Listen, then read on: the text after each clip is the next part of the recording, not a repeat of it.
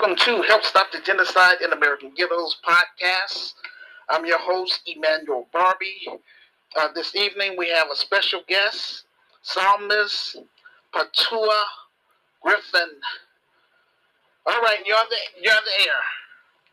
Hello. Thank you for having me.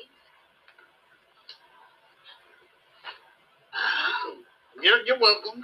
So tell my listeners about yourself, please. Well, I am Psalmist Patua Griffin. My ministry name is Psalmist for God Ministry. I am a gospel music singer. I am also an entrepreneur. I make beautiful charm bracelets, handmade jewelry. Okay, I would say some of the best in the world that anybody has ever seen. You cannot beat the quality or the price of them. They are absolutely gorgeous.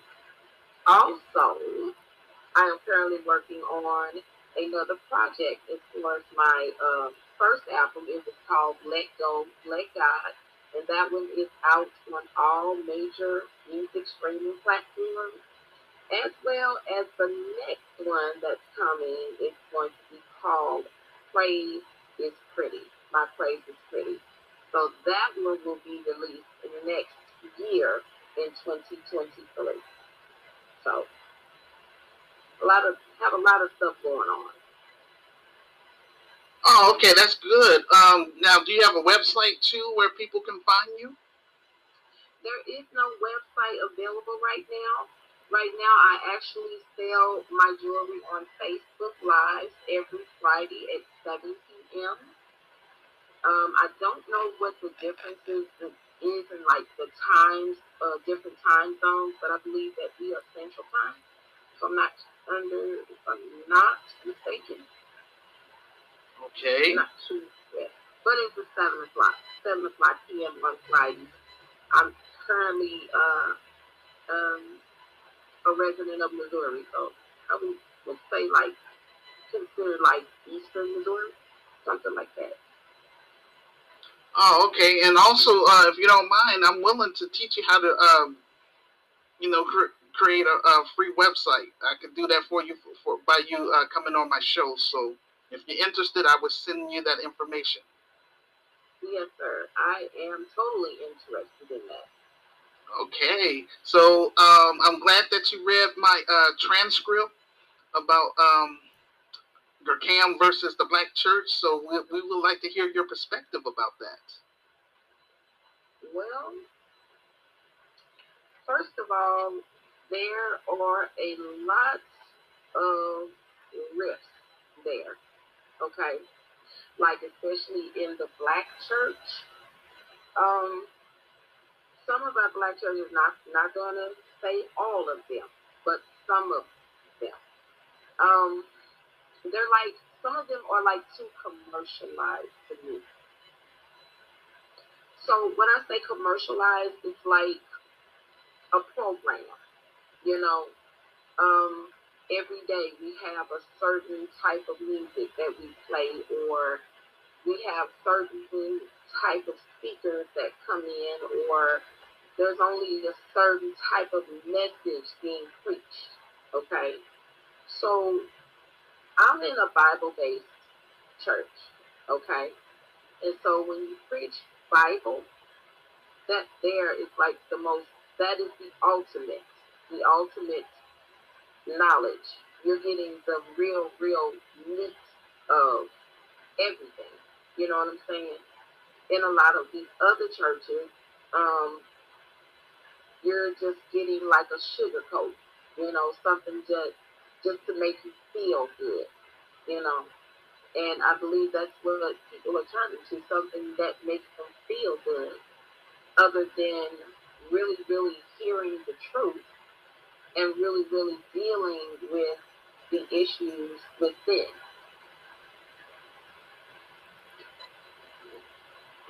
Okay. And so by us doing that, we have become like a microwave, uh, it's like a microwave effect, okay?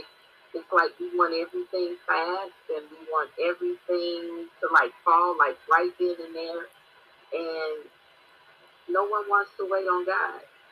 Nobody wants to really like work for the blessing. You really put in the work.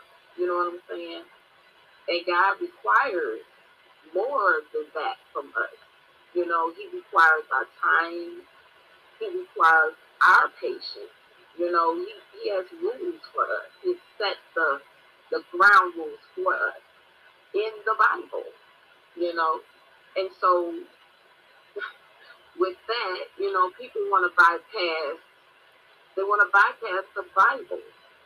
Instead, they want it to microwave society. You know, so that's what we're dealing with now. You know, and then there's the issue with the poverty and the crime and all of this. It's just blown up and just blown out of proportion. You know, children are out of control. Adults are out of control. People feel that they can say and do whatever they want to do now with no restraint, no type of discipline, um, no bridling of the tongue. And then people say, well, that's just me, you know. But God has set boundaries for us. He has given us restraint and discipline. He's given us a sound mind, and in this day and age, it's so dangerous to be that way, because when God gives you over to a reprobate mind, sweetheart, that right there, that's something to really think about. And God has something to really, really show you, you know. He's going to show you exactly who he is, okay, behind that. So, there's a lot of issues that we can talk about as far as our children. Children are, I'm going to use the shooting that just happened in Texas. A lot of these children are angry.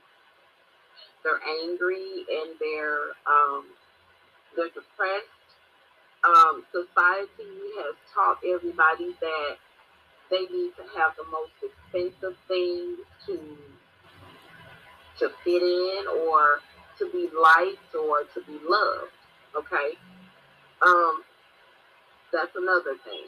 Then we have the rappers. We have the rap music that's out here, and a lot of people are listening to the music, and I'm just gonna be honest about it. Some of the music, the beat is okay, but when you listen to the lyrics, if you really sat down and you listened to the lyrics of these songs, the songs are they're promoting death. They're promoting drug use. They are promoting disrespect of women. They are just everything. You know what I'm saying? We have little children that don't dress like little children anymore. Girls and boys. It's just, it's like a radical behavior. It's radical behavior. And the rift is coming from the parents. It starts at home. So what you teach your children at home, it will spill over out in the street, And so if we don't discipline our children at home, then guess what? Society will deal with them out in the street. Like the police, if they're not listening out in the street, police feel like they have the authority to just do what they want to do. They can treat you any kind of way because you don't have any respect for yourself. And I understand that there's a lot going on with the police as well. The police, they've been used to being policed a certain way. Every police officer has a specific type of training when they come into the police department, okay? And so this has been a gradual thing over the years. And so a lot of things that the police have been doing, their practices, their past practices that they have been doing, it is now coming to light. Everything is coming to a head now. A lot of people are not going to put up with it. They're not going to take disrespect or punishment like the previous generation before. So there's a lot of rebellion as far as that goes. But you cannot keep people in bondage. You know, it's like a way of keeping people in bondage. You know, the police say, shut up, don't talk, don't say anything, you know, or whatever. But it is what it is. You know, the police have been trained to police that way. And so now, you know, since a lot of things have been coming to light, coming to a head, you know what I'm saying? A lot of things are being exposed. They're being exposed for the things that they've done. But not every police officer is bad. You do have some that go out here and they go out here to help people genuinely. And they want to go back home to their families. They want to live a decent life. They actually want to live. You know what I'm saying? So it's just it's a vicious cycle. It's a very vicious cycle. Okay?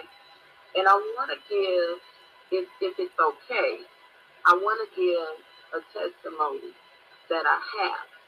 It's about something that happened to me over the years. It happened to me about 3 years ago. Is that okay for me to do? It sure, it sure is, because again, you know, just let the Lord lead you. You know, again, I don't use a script, so whatever you're trying to tell the people that the Lord wants you to tell them, feel free to do so. Okay. Okay. Well, back in April, it was around April the 11th, 2019. Okay. I was a school bus driver. I've been a school bus driver for almost 23 years. Okay. And so one particular day, I was asked to do an extra route to help the company out because they were short of drivers. And so, you know, by the issues with the children being disrespectful, and they're fighting the drivers and the monitors and things like that. And then the public school system not doing their job as far as disciplining the children or removing them from the bus because they make the ride unsafe. They did not do their due diligence that day. Okay, so that particular day, I picked up about roughly 12 children for this fair route. By the time I got to the first stop, the children were fighting. So there were two little girls. Now, mind you, these were like elementary kids, 9 years old, both of these little girls.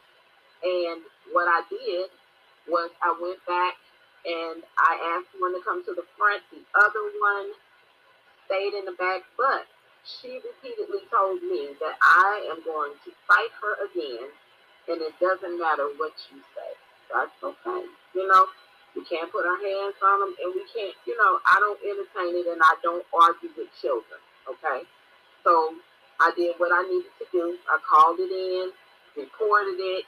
I even had to call the police myself because the school bus company told me that they were going to send another driver to get her. So this is just past practice. They want to come and get the rowdy child off the bus. Okay. Well, for some reason, the child went home, told her mother that I physically put her off the bus, and that I told another child to jump on her. Now, this is just one lie, okay? But I'm going to tell you how a lie can escalate and almost get you killed or killed, okay? So by the time I got to the stop, there were other children that needed to get off at that particular stop. So when I was done talking to one of the other students that did not get off of the bus, a parent jumped on the bus and assaulted me. She hit me in the face. So at that particular time, I jumped up. I didn't have time to call the base to let them know because we don't have panic buttons on the bus. Everything happened so fast. Before I knew it, I was being pulled off of the bus. I was hit repeatedly with a stick that one of the girls pulled off of the bus. She assaulted me with an ice scraper. And I mean, it just went from there. I got pulled off of the bus. They stomped me. They repeatedly beat me. There were 5 children left on the bus while the bus was running with the door closed because I tried to close the door on the young lady after she assaulted me. Okay?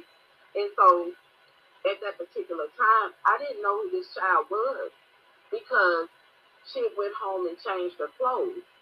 And the Lord told me, don't hit back because it would only lead to more violence. Everybody out there had guns on them.